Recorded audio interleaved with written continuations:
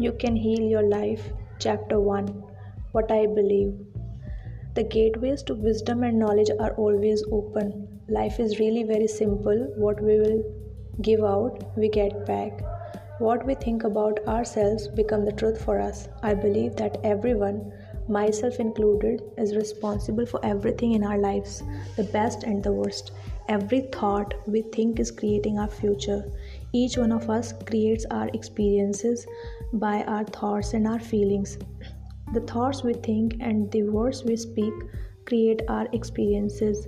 We create the situations and then we give our power away by blaming the other person for our frustration. No person, no place, and no thing has any power over us, for we are the only thinker in our mind. When we create peace and harmony and balance in our minds, we will find it in our lives. Which of these statements sounds like you? People are out to get me. Everyone is always helpful. Each one of these beliefs will create quite different experiences. What we believe about ourselves and about life becomes true for us. The universe totally supports us in every thought we choose to think and believe. Put another way, our subconscious mind accepts whatever we choose to believe.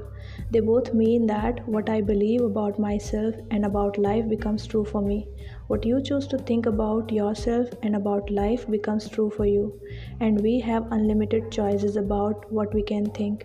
When we know this, then it makes sense to choose everyone is always helpful rather than people are out to get me.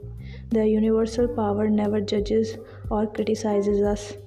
It only accepts us at our own value. Then it reflects our belief in our lives. If I want to believe that life is lonely and nobody loves me, then that is what I will find in my world. However, if I am willing to release that belief and to affirm for myself that love is everywhere and I am loving and lovable, and to hold on to that new affirmation and to repeat it often, then it will become true for me. Now, loving people will come into my life. The people already in my life will become more loving to me, and I will find myself easily expressing love to others. Most of us have foolish ideas about what we are and many rigid rules about how life ought to be lived. This is not to condemn us, for each of us is doing the very best we can do at this very moment. If we knew better, if we had more understanding and awareness, then we would do it differently. Please don't put yourself down for being where you are.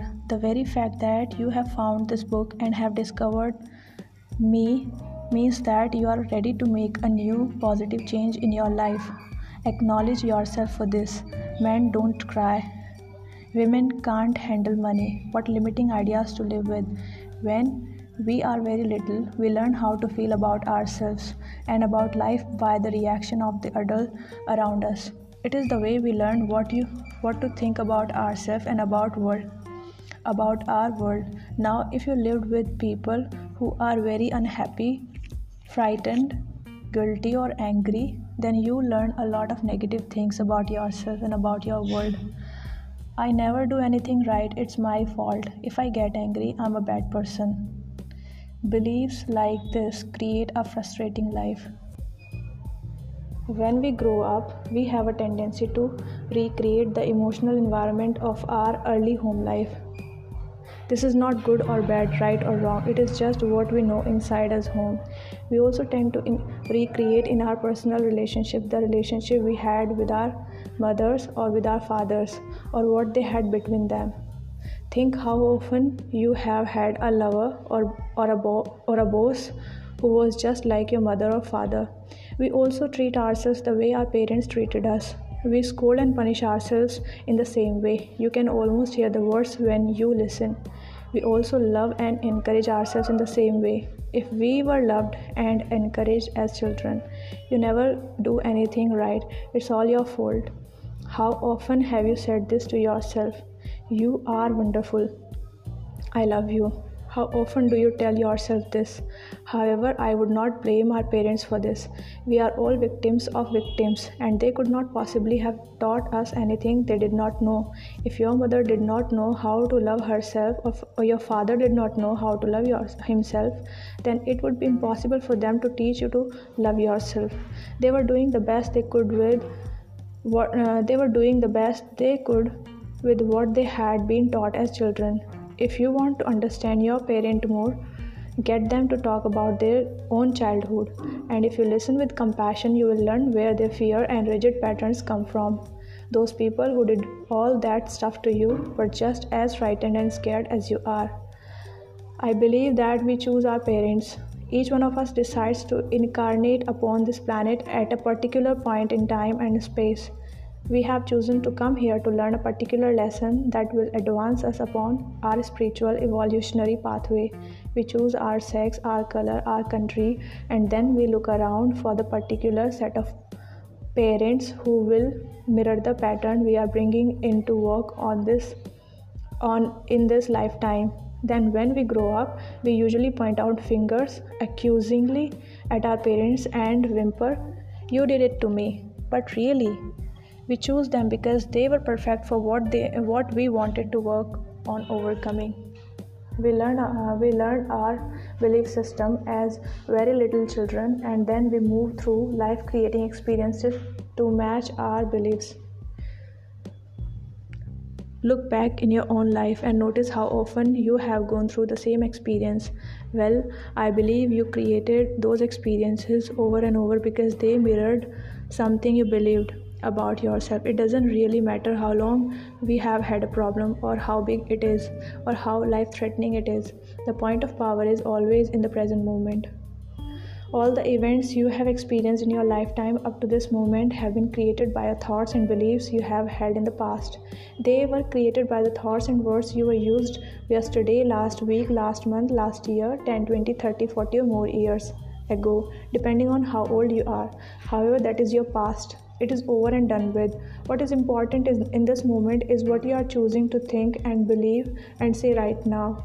For these thoughts and words will create your future. Your point of power is in the present moment and is forming the experience of tomorrow, next week, next month, next year, and so on.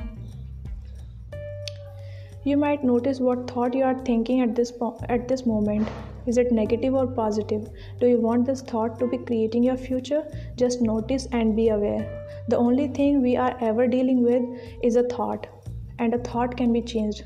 No matter what the problem is, our experience are just outer effect of inner thoughts. Even self-hatred is only hating a thought you have about yourself.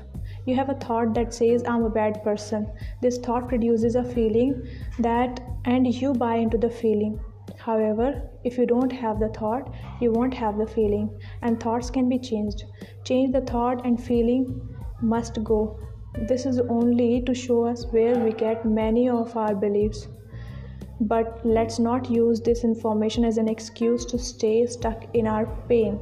The past has no power over us. It doesn't matter how long we have had a negative pattern. The point of power is in the present moment. What a wonderful thing to realize. We can begin to be free in this moment. Believe it or not, we do choose our thoughts. We may habitually think the same thought over and over so that it doesn't seem we are choosing the thought, but we did make the original choice. We can refuse to think certain thoughts. Look how often you have refused to think a positive thought about yourself.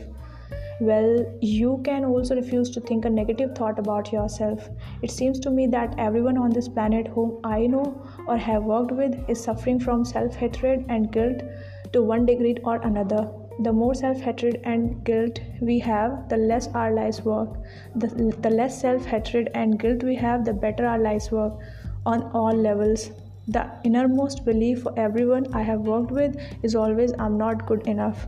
We often add to that, "and I don't do," we often add to that, "and I don't do enough," or "I don't deserve." Does this sound like you? Often saying or implying or feeling that you are not good enough, but for whom? And according to whose standards? If this belief is very strong in you, then how can you possibly have created a loving, joyous, prosperous, healthy life?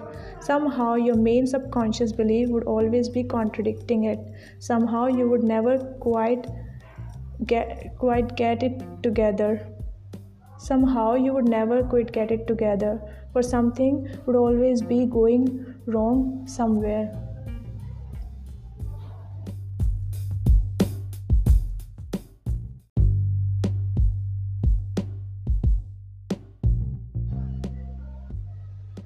I find that resentment, criticism, guilt, and fear cause more problems than anything else. These four things cause the major problems in our bodies and in our lives. These feelings come from blaming others and not taking responsibility for our own experiences. You see, if we are all responsible for everything in our life, then there is no one to blame. Whatever is happening out there is only a mirror of our own inner thinking. I am not condoning other people's poor behavior, but it is our belief that attract people who will treat us that way. If you find yourself saying, everyone always does such and such to me, criticizes me, is never there for me, uses me like a doormat, abuses me, then this is your pattern. There is some thought in you that attracts people who exhibit this behavior. When you no longer think that way, they will go elsewhere and do that to somebody else. You will no longer attract them. Following are some results of patterns that manifest on the physical level. Resentment that is long held can eat away at the body and become the disease we call cancer. Criticism as a permanent habit can often lead to arthritis in the body. Guilt always took for punishment, and punishment creates pain. When a client comes to me with a lot of pain, I know they are holding a lot of guilt. Fear and the tension it produces can create things like baldness, ulcers, and even sore feet. I have found that forgiving and releasing resentment will dissolve even cancer. While this may sound simplistic, I have seen and experienced it working. We can change our attitude towards the past. The past is over and done. We cannot change that now, yet we can change our thoughts about the past. How foolish for us to punish ourselves in the present moment because someone hurt us in the long ago past. I often say to people who have deep resentment patterns, please begin to dissolve the resentment now when it is relatively easy. Don't wait until you are under the threat of a surgeon's knife or on your deathbed when you may have to deal with panic too. When we are in a state of panic, it is very difficult to focus our mind on the healing work. We have to take time out to dissolve the fear first. If we choose to believe we are helpless victims and that's all hopeless, then the universe will support us in that belief and we will just go down the drain. It is vital that we release these foolish, outmoded, negative ideas and beliefs that do not support us and nourish us. Even our concept of God needs to be one that is for us, not against us. To release the past, we must be willing to forgive. We need to choose to release the past and forgive everyone, ourselves included. We may not know how to forgive and we may not want to forgive, but the very fact that we say we are willing to forgive begins the healing process. It is imperative for our own healing that we release the past and forgive everyone. I forgive you for not being the way I wanted you to be. I forgive you and I set you free. This affirmation sets us free. All disease comes from a state of unforgiveness. Whenever we are ill, we need to search our hearts to see who it is we need to forgive. The Course in Miracles says that all disease comes from a state of unforgiveness, and that whenever we are ill, we need to look around to see who it is that we need to forgive. I would add to that concept that the very person you find it hardest to forgive is the one you need to let go of the most. Forgiveness means giving up, letting go. It has nothing to do with condoning behavior. It's just letting the whole thing go. We do not have to know how to forgive. All we need to do is to be willing to forgive. The universe will take care of house. We understand our own pain so well. How hard it is for most of us to understand that they, however, whoever they are, we need most to forgive, were also in pain. We need to understand that they were doing the best they could with the understanding, awareness, and knowledge they had at that time. When people come to me with a problem, I don't care what it is: poor health, lack of money, unfulfilling relationships, or stifled creativity. There is only one thing I ever work on, and that is loving the self. I find that when we really love and accept and approve of ourselves exactly as we are, then everything in life works. It's as if little miracles are everywhere. Our health improves, we attract more money, our relationship become more fulfilling, and we begin to express ourselves in creatively fulfilling ways. All these seems to happen without our own trying.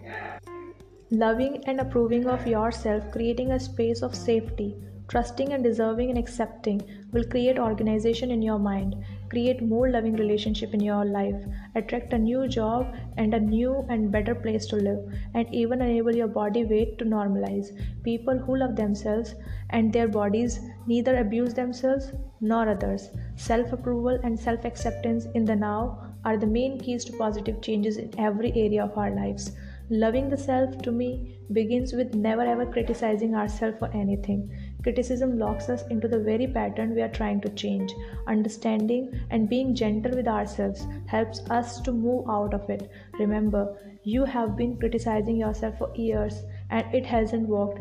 Try approving of yourself and see what happens. In the infinity of life where I am, all is perfect, whole, and complete. I believe in a power far greater than I am that flows through me every moment of every day. I open myself to the wisdom within, knowing that there is only one intelligence in this universe. Out of this one intelligence comes all the answers, all the solutions, all the healings, all the new creations. I trust this power and intelligence, knowing that whatever I need to know is revealed to me, and that whatever I need comes to me in the right time, space, and sequence. All is well in my world.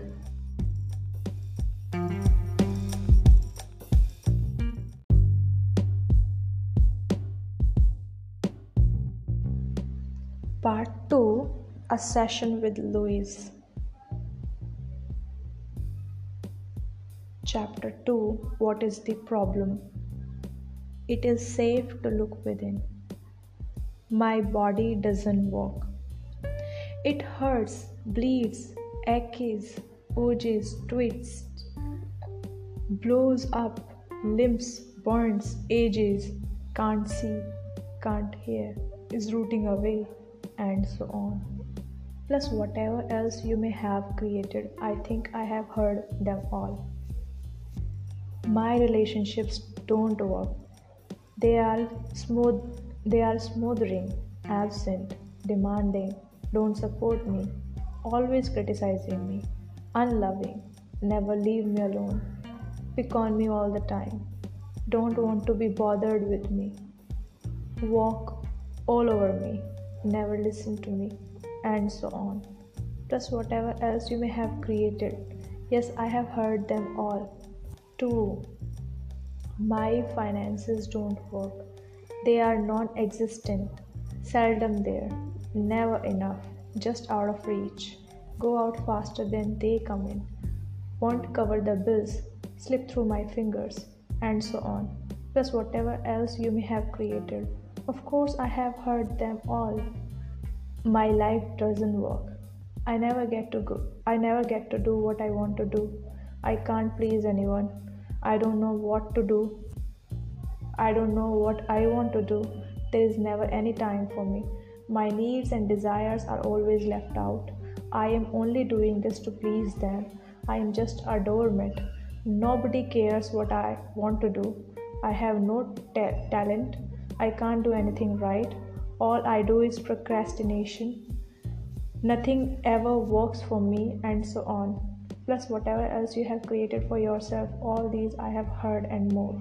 Whenever I ask a new client what is going on in his life, I usually get one of the above answers, or maybe several of these answers. They really think they know the problem, but I know these complaints are only outer effect of inner thought patterns.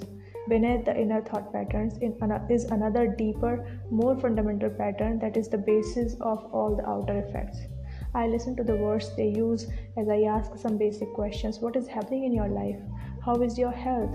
What do you do for your living? Do you like your work? Do you like your work? How are your finances? How is your love life? How did the last relationship end? And the relationship before that, how did it end? Tell me about your childhood briefly. I watch the body postures and the facial movements, but mostly I really listen to the words they say. Thoughts and words create our future experience. As I listen to them talk, I can readily understand why they have these particular problems. The words we speak are indicative of our inner thoughts. Sometimes the words they use do not match the experience they describe. Then I know what they are either not in touch with what is really going on, or they are lying to me. Either one is a starting point and gives us a basis from which to begin.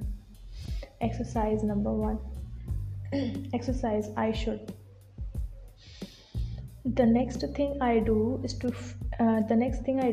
to give them a pad and pen and ask them to write on the top of a piece of paper. I should dash dash dash dash dash.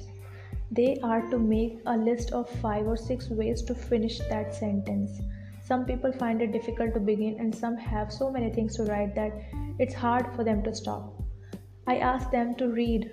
Then I ask them to read the list to me one at a time, beginning each sentence with I should. As they read each one, I ask why. The answers that come out are interesting and revealing, such as my mother said I should because I am afraid not to, because I have to be perfect. Well, everybody has to do that, because I am too lazy, too short, too tall, too fat, too thin, too dumb, too ugly, too worthless. These answers show me where they are stuck in their belief and what they think their limitations are. I make no comment on their answers. When they are through with their list, I talk about the word should. You see, I believe that should is one of the most damaging words in our language. Every time we use should, we are in effect saying wrong. Either we are wrong, or we were wrong, or we are going to be wrong. I don't think we need more wrong in our life. We need to have more freedom of choice. I would like to take the word should and remove it from the vocabulary forever. I would replace it with the word could. Could gives us choice, and we are never wrong. I then ask them to reread the list one item at a time, except this time to begin each sentence by saying, if I really wanted to, I could. This puts a whole new light on the subject. As they do this, I ask them gently, why haven't you? Now we hear different answers. I don't want to, I'm afraid, I don't know how, because I am not good enough, and so on. We often find they have been berating themselves for years for something they never wanted to do in the first place, or they have been criticizing themselves for not doing something when it was never their idea to begin with. Often it was just something that someone else said they should do. When they can see that, they can just drop it from the should list. What a relief that it is. Look at all the people who try to force themselves for years into a career they don't even like, only because their parents said they should become a dentist or a teacher. How often have we felt inferior because we were told we should be smarter or richer or more creative, like some relative? What is there on your should list that could be dropped with a sense of relief? By the time we have gone through this short list, they are beginning to look at their life in a new, different way. They notice that many of the things they thought they should do are things they never wanted to do, and they were only trying to please other people. So many times it is because they are afraid or feel they are not good enough. The problem has now begun to shift. I have started the process of releasing the feeling of being wrong because they are not fitting someone else's standard. Next, I begin to explain to them my philosophy of life as I did in chapter 1. I believe life is really very simple. What we give out, we get back. The universe totally supports every thought we choose to think and to believe. When we are little, we learn how to feel about ourselves and about life by the reaction of the adults around us. Whatever these beliefs are, they will be recreated as experiences as we grown up. However, we are only dealing with thought patterns, and the point of power is always in the present moment. Changes can begin in this moment. Loving the self. I continue to explain that no matter what their problem seems to be, there's only one thing I ever work on with anyone, and this is loving the self. Love is the miracle cure. Loving yourself works miracles in our life. I am not talking about vanity or arrogance or being stuck up, for that is not love. It is only fear. I am talking about having a great respect for ourselves and a gratitude for the miracle of our bodies and our minds. Love to me is appreciated. Love to me is appreciation to such a degree that it fills my heart to bursting and overflows. Love can go in any direction. I can feel love for the very process of life itself. I can feel love for the very process of life itself, the joy of being alive, the beauty I see, another person, knowledge, the process of the mind, our bodies and the way they work, animals, birds, fish, vegetation in all its form, the universe and the way it works. What can you add to this list? Let's look at some of the ways we don't love ourselves. We scold and criticize ourselves endlessly. We mistreat our bodies with food, alcohol, and drugs. We choose to believe we are unlovable. We are afraid to charge a decent price for our services. We create illness and pain in our bodies. We procrastinate on things that would benefit us. We live in chaos and disorder. We create debt and burdens. We attract lovers and mates who belittle us. What are some of your ways? If we deny our good in any way, it is an act of not loving ourselves. I remember a client I worked with who were who wore glasses. One day we released an old fear from childhood. The next day she awakened to find her contact lenses were bothering her too much to wear. She looked around and found her eyesight was perfectly clear. Yet she spent the whole day saying, I don't believe it, I don't believe it. The next day she was back to wearing contacts. Our subconscious mind has no sense of humor. She couldn't believe she had created perfect eyesight. Lack of self worth is also another expression of not loving ourselves.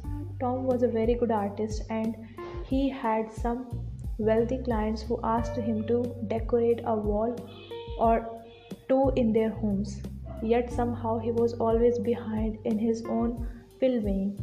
His original quote was never enough to cover the time involved to create the work. Anyone who gives a service or creates a one of a kind product can charge any price. People with wealth loves to pay a lot for what they get. It gives the item more value, more examples.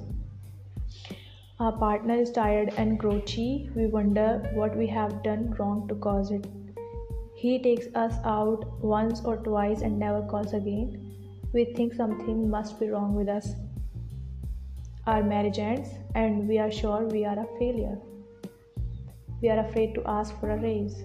Our bodies do not match those in gentlemen's quarterly or Vogue magazine and we feel inferior. We don't make the sale or get the part and we are sure we are not good enough. We are afraid of intimacy and allowing anyone to get too close, so we have anonymous sex. We can't make decisions because we are sure they will be wrong. How do you express your lack of self worth? The perfection of babies. Now let's talk about the perfection of babies. How perfect you were when you were a tiny baby. Babies do not have to do anything to become perfect. They already are perfect and they act as if they know it. They know they are the center of the universe. They are not afraid to ask for what they want. They freely express their emotions. You know when a baby is angry? In fact, the whole neighborhood knows. You also know when babies are happy, for their smiles lights up the room. They are full of love. Tiny babies will die if they do not get love. Once we are older, we learn to live without love. But babies will not stand for it. Babies also love every part of their bodies, even their own faces. They have incredible courage. They were like that. We were like that. You were like that. Then we begin to listen to adults around us who had learned to be fearful, and we begin to deny our own magnificence. I never believe it when clients try to convince me how terrible they are or how unlovable they are. My work is to bring them back to the time when they knew how to really love themselves. Exercise, mirror. Next, I ask clients to pick up a small mirror, look into their own eyes, and say their names and I love and accept you exactly as you are. This is so difficult for many people. Seldom do I get a calm reaction, let alone enjoyment from this exercise. Some cry or are close to tears. Some get angry. Some belittle their features or qualities. Some insist they can't do it. I even had one man throw the mirror across the room and want to run away. It took him several months before he could begin to relate to himself in the mirror. For years I looked into the mirror only to criticize what I saw there. Recalling the endless hours I spent plucking my eyebrows trying to make myself barely acceptable amuses me now. I remember it used to frighten me to look into my own eyes. This simple exercise shows me so much. In less than an hour, I am able to get to some of the core issues that are beneath the outer problem. If we work only on the level of problem, we can spend endless time working out each and every detail, and the minute we think we have it all fixed up, it will crop up somewhere else. The problem is rarely the real problem. She was so concerned with her looks, especially with her teeth. She went from dentist to dentist, feeling each one had only made her look worse. She went to have her nose fixed, and they did a poor job. Each professional was mirroring her belief that she was ugly. Her problem was not her looks, but that she was convinced something was wrong with her. There was another woman who had terrible breath. It was uncomfortable to be around her. She was studying to be a minister, and her outer demeanor was pious and spiritual. Beneath this was a raging current of anger and jealousy that exploded now and then when she thought someone might be threatening her position. Her inner thoughts were expressed through her breath, and she was offensive even when she pretended to be loving. No one threatened her but herself. He was only 15 when his mother brought him to me with Hodgkin's disease and 3 months to live. His mother was understandably hysterical and difficult to deal with, but the boy was bright and clever and wanted to live. He was willing to do anything I told him to do, including changing the way he thought and spoke. His separated parents were always arguing, and he really did not have to settle home life. He wanted desperately to be an actor. The pursuit of fame and fortune far overweighted his ability to experience joy. He thought he could be acceptable and worthwhile only if he had fame. I taught him to love and accept himself, and he got well, is now grown up and appears on Broadway with regularity. As he learned to experience the joy of being himself, the parts in plays opened up for him. Overweight is another example of how we can waste a lot of energy trying to correct a problem that is not the real problem. People often spend years and years fighting fat and are still overweight. They blame all their problems on being overweight, The excess weight is only an outer effect of a deep inner problem. To me, it is always fear and a need for protection. When we feel frightened or insecure or not good enough, many of us will put an extra weight for protection. To spend our time berating ourselves for being too heavy, to feel guilty about every bite of food we eat, to do all the numbers we do on ourselves when we gain weight is just a waste of time. 20 years later, we can still be in the same situation because we have not even begun to deal with the real problem. All that we have done is to make ourselves more frightened and insecure, and then we need more weight for protection. So I refuse to focus on excess weight or on diets. For diets do not work. The only diet that does work is a mental diet. Dieting from negative thoughts. I say to clients, let us just put that issue to one side for the time being while we work on a few other things first. They will often tell me they can't love themselves because they are so fat, or as one girl put it, too round at the edges. I explained that they are fat because they don't love themselves. When we begin to love and approve of ourselves, it's amazing how weight just disappears from our bodies. Sometimes clients even get angry with me as I explain how simple it is to change their lives. They may feel I do not understand their problems. One woman became very upset and said, I came here to get help with my dissertation, not to learn to love myself. To me, it was so obvious that her main problem was a lot of self-hatred, and this permeated every part of her life, including the writing of her dissertation. She could not succeed at anything as long as she felt so worthless. She couldn't hear me and left in years. Coming back 1 year later with the same problem, plus a lot of other problems. Some people are not ready, and there is no judgment. We all begin to make our changes in the right time, space, and sequence for us. I did not even begin to make any changes, my changes, until I was in my 40s. The real problem. So here is a client who has just looked into the harmless little mirror, and she or he is all upset. I smile with delight and say, good, now we are looking at the real problem. Now we can begin to clear out what is really standing in our way. I talk more about loving the self, about how for me loving the self begins with never ever criticizing ourselves for anything. I watch their faces as I ask them if they criticize themselves. Their reactions tell me so much. Well, of course I do, all the time. Not as much as I used to. Well, how am I going to change if I don't criticize myself? Doesn't everyone? To the later I answer, we are not talking about everyone, we are talking about you. Why do you criticize yourself? What is wrong with you? As they talk, I make a list. What they say often coincides with their should list.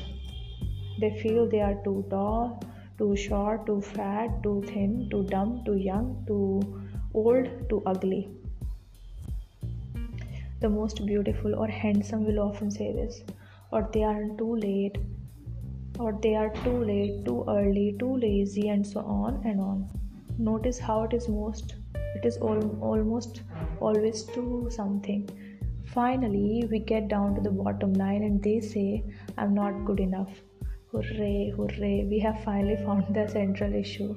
They centralize themselves because they have learned to believe they are not good enough. Clients are always amazed at how fast we have gotten to this point. Now we do not have to bother with any of the side effects like body problems, relationship problems, money problems, or lack of creative expressions. We can put all our energy into dissolving the cause of wrong thing, not loving the self. In the infinity of life where I am, all is perfect, whole, and complete. I'm always divinely protected and guided. It is safe for me to look within myself. It is safe for me to look into the past. It is safe for me to enlarge my viewpoint of life. I am far more than my personality, past, present, or future. I now choose to rise above my personality problems, to recognize the magnificence of my being. I'm totally willing to learn to love myself. All is well in my world.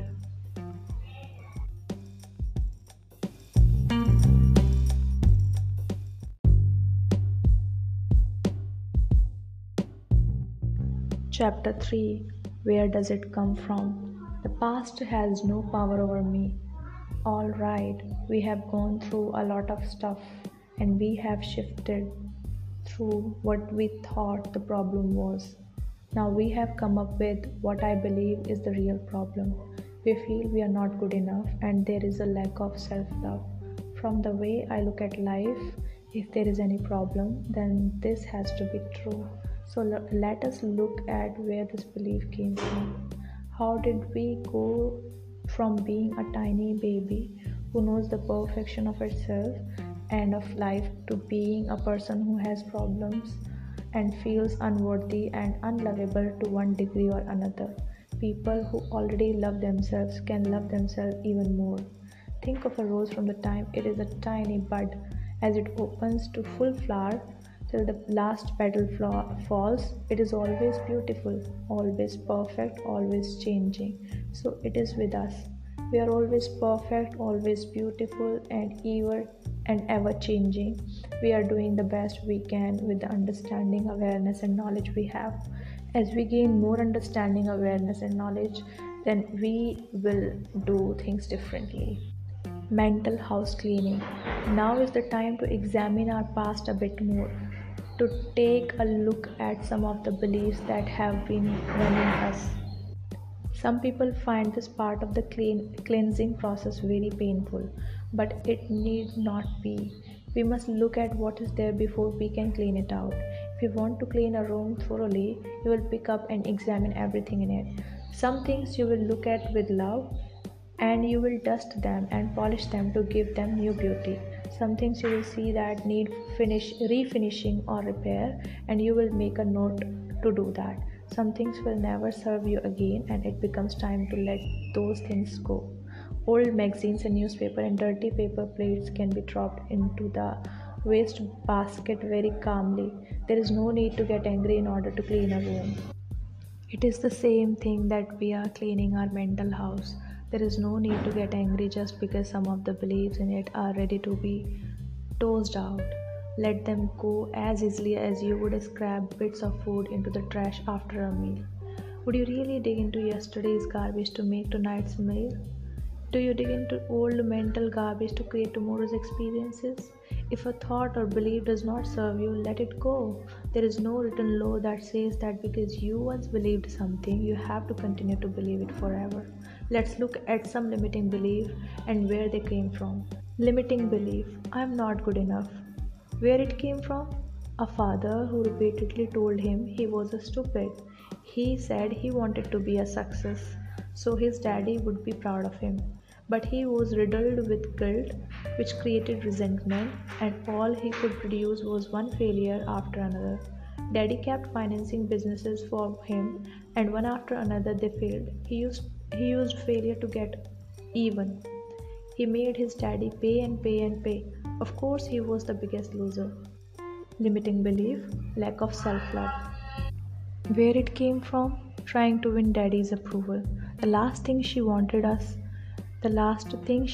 was to be like her father. They couldn't agree on anything and were always arguing.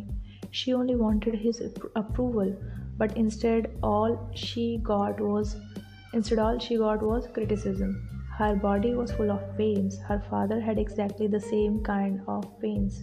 She did not realize her anger was creating her pain just as her father's anger was creating pain for him. Limiting belief next. Life is dangerous. Where it came from? I frightened father. Another client saw life as grim and harsh. It was difficult for her to laugh, and when she did, she would become frightened and something bad would happen. She has been reared with the admonition, don't laugh or they might get you. Limiting belief next है, I'm not good enough. Where it came from? Being abandoned and ignored. It was difficult for him to talk. Silence had become a way of life for him. He had just come off drugs and alcohol and was convinced that he was terrible. I discovered his mother had died when he was very young, and he had been reared by an aunt. The aunt seldom spoke except to give an order, and he was brought up in silence. He even ate alone in silence and stayed quietly in his room after day. He had a lover who was also a silent man, and they spent most of their time alone in silence. The lover died, and once again he was alone. Exercise negative messages. The next exercise we do is to get a large sheet of paper and make a list of all the things your patient said were wrong with you. What were the negative messages you heard? Give yourself enough time to remember as many as you can. A half hour usually works well. What did they say about money? What did they say about your body? What did they say about love and relationships? What did they say about your creative talents? What were the limiting or negative things they said to you? If you can just look objectively at these items and say to yourself, so that's where that belief came from. Now let's take a new sheet of paper and dig a little deeper. What other negative messages did you hear as a child? From relatives, from teachers, from friends, from authority figure, from your church? Write them all down. Take your time. Be aware of what feelings are going on in your body. What you have on these two papers of what you have on these two pieces of paper are the thoughts that you need to be removed from your consciousness. These are the very belief you have that are making you feel not good enough. Seeing yourself as a child. If we were to take a 3-year-old child and put him in the middle of the room, and you and I were to start yelling at the child, telling him how stupid he was, how he could never do anything right, how he should do this and shouldn't do that, and look at the mess he made, and maybe hit him a few times, we would end up with a frightened little child who sits docilely in the corner or who tears up the place. The child will go one of these two ways, but we will never know the potential of that child. If we take the same little child and tell him how much we love him, how much we care, that we love the way he looks and love how bright and clever he is, that we love the way he does things, and that it's okay for him to make mistakes as he learns, and that we will always be there for him no matter what, then the potential that comes out of that child will blow your mind. Each one of us has a 3-year-old child within us, and we often spend most of our time yelling at that kid in ourselves. Then we wonder why our life doesn't work. If you had a friend who was always criticizing you, would you want to be around that person? Perhaps you were treated this way as a child, and that is sad. However, that was a long time ago, and if you are now choosing to treat yourself in the same way, then it is sadder still. So now here in front of us, we have a list of the negative messages we heard as a child. How does this list correspond with what you believe to be wrong with you? Are they almost the same? Probably yes. We base our life script on our early messages. We are all good little children and obediently accept what they tell us as truth. It would be very easy just to blame our parents and to be victims for the rest of our lives. But that wouldn't be much fun, and it certainly wouldn't get us out of our stuck position. Blaming your family. Blame is one of the surest ways to stay in a problem. In blaming others, we give away our power. Understanding enables us to rise above the issue and take control of our future. The past cannot be changed. The future is shaped by our current thinking. It is imperative for our freedom to understand that our parents were doing the best they could with understanding, awareness, and knowledge they had. Whenever we blame someone else, we are not taking responsibility for ourselves. Those people who did all those terrible things to us were just as frightened and scared as you are. They felt just the same helplessness as you do. The only thing they could possibly teach you are what they had been taught. How much do you know about your parents' childhoods, especially before the age of 10? If it's still possible for you to find out. Ask them. If you are able to find out about your parents' childhood, you will more easily understand why they did what they did. Understanding will bring you compassion. If you don't know and can't find out, try to imagine what it must have been like for them. What kind of childhood would create an adult like that? You need this knowledge for your own freedom. You can't free yourself until you are free them. Until you free them. You can't forgive yourself until you forgive them. If you demand perfection from them, you will demand perfection from yourself and you will be miserable all your life. Choosing our parents. I agree with the theory that we choose our parents. The lesson that we learn seem perfectly matched to the weakness of the parent we have. I believe we are all on an endless journey through eternity. We come to this planet to learn particular lessons that are necessary for our spiritual evolution. We choose our sex, our color, our country, and then we look around for the perfect set of parents who will mirror our patterns. Our visits to this planet are like going to the school. If you want to become a beautician, you go to beauty school. If you want to become mechanic, you go to mechanics school. If you want to become a lawyer, you go to law school. The parents you picked this time around are the perfect couple who are experts in what you have chosen to learn. When we grow up, we have a tendency to point out fingers accusingly at our parents and say, "You did it to me." But I believe we choose them. Listening to others. Our older brothers and sisters are gods to us when we are little. If they were unhappy, they probably took it out on they probably took it out on us physically or verbally. They might have said things like, "I'll tell you on you. I'll tell on you for instilling guilt. You are just a baby, you can't do that. You are too stupid to play with us." Teachers at school often influence us greatly. In the fifth grade, a teacher told me empathetically I was too tall to be a dancer. I believed her and put away my dancing ambitions until I was too old to make dancing a career. Did you understand that tests and grades were only to see how much knowledge you had at a given time? Or were you a child who allowed tests and grades to measure self-worth? Our early friends share their own misinformation about life with us. The other kids at school can tease us and leave lasting hurts. When I was a child, my last name was Luni, and the kids used to call me lunatic.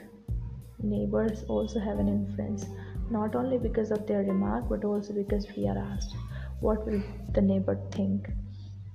Think back to the other ordinary figures who were influential in your childhood. And of course, there are strong and very persuasive statements made by advertisements in periodicals and on televisions. All too many products are sold by making us feel we are unworthy or wrong if we don't use them. We are all here to transcend our early limitations, whatever they were. We are here to recognize our own magnificence and divinity no matter what they told us. You have your negative belief to overcome, and I have my negative beliefs to overcome. In the infinity of life where I am, all is perfect, whole, and complete, the past has no power over me because I am willing to learn and has to change. I see the past as necessary to bring me to where I am today. I am willing to begin where I am right now, to clean the room of my mental house. I know it doesn't matter where I start, so I now begin with the smallest and the easiest room, and in that way I will see results quickly. I am thrilled to be in the middle of this adventure, for I know I will never go through this particular experience again. I am willing to set myself free. All is well in my world.